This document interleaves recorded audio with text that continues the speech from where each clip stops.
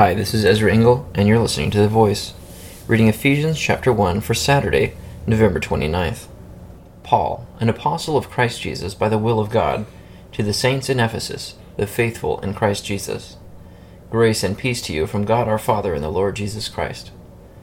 Praise be to the God and Father of our Lord Jesus Christ, who has blessed us in the heavenly realms with every spiritual blessing in Christ. For he chose us in him before the creation of the world to be holy and blameless in his sight.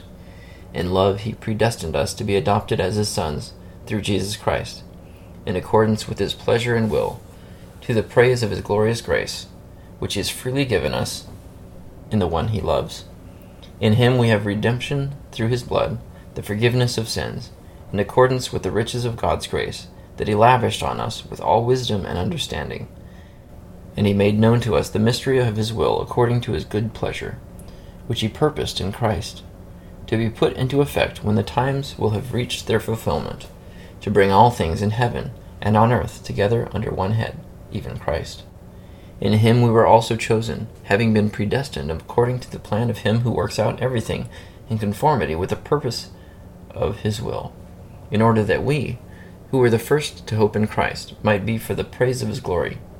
And you also were included in Christ when you heard the word of truth, the gospel of your salvation.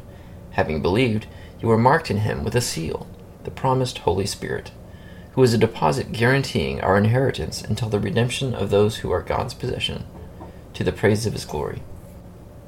For this reason, ever since I heard about your faith in the Lord Jesus Christ, and your love for all the saints, I have not stopped giving thanks for you, remembering you in my prayers.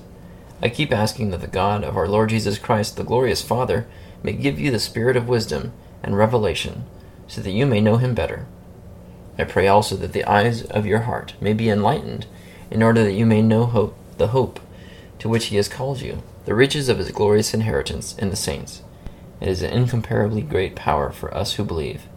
That power is like the working of his mighty strength, which he exerted in Christ when he raised him from the dead and seated him at his right hand in the heavenly realms, far above all rule and authority, power and dominion, and every title that can be given, not only in the present age, but also in the one to come.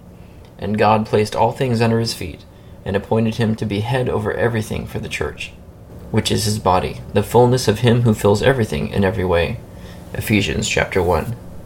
So Paul praises God, encourages the Ephesians that they were chosen according to God's purposes, and that they know, because they have received the promised Holy Spirit, that they will have an inheritance in eternity. And Paul is very thankful for the Ephesians. Thank you for listening to The Voice.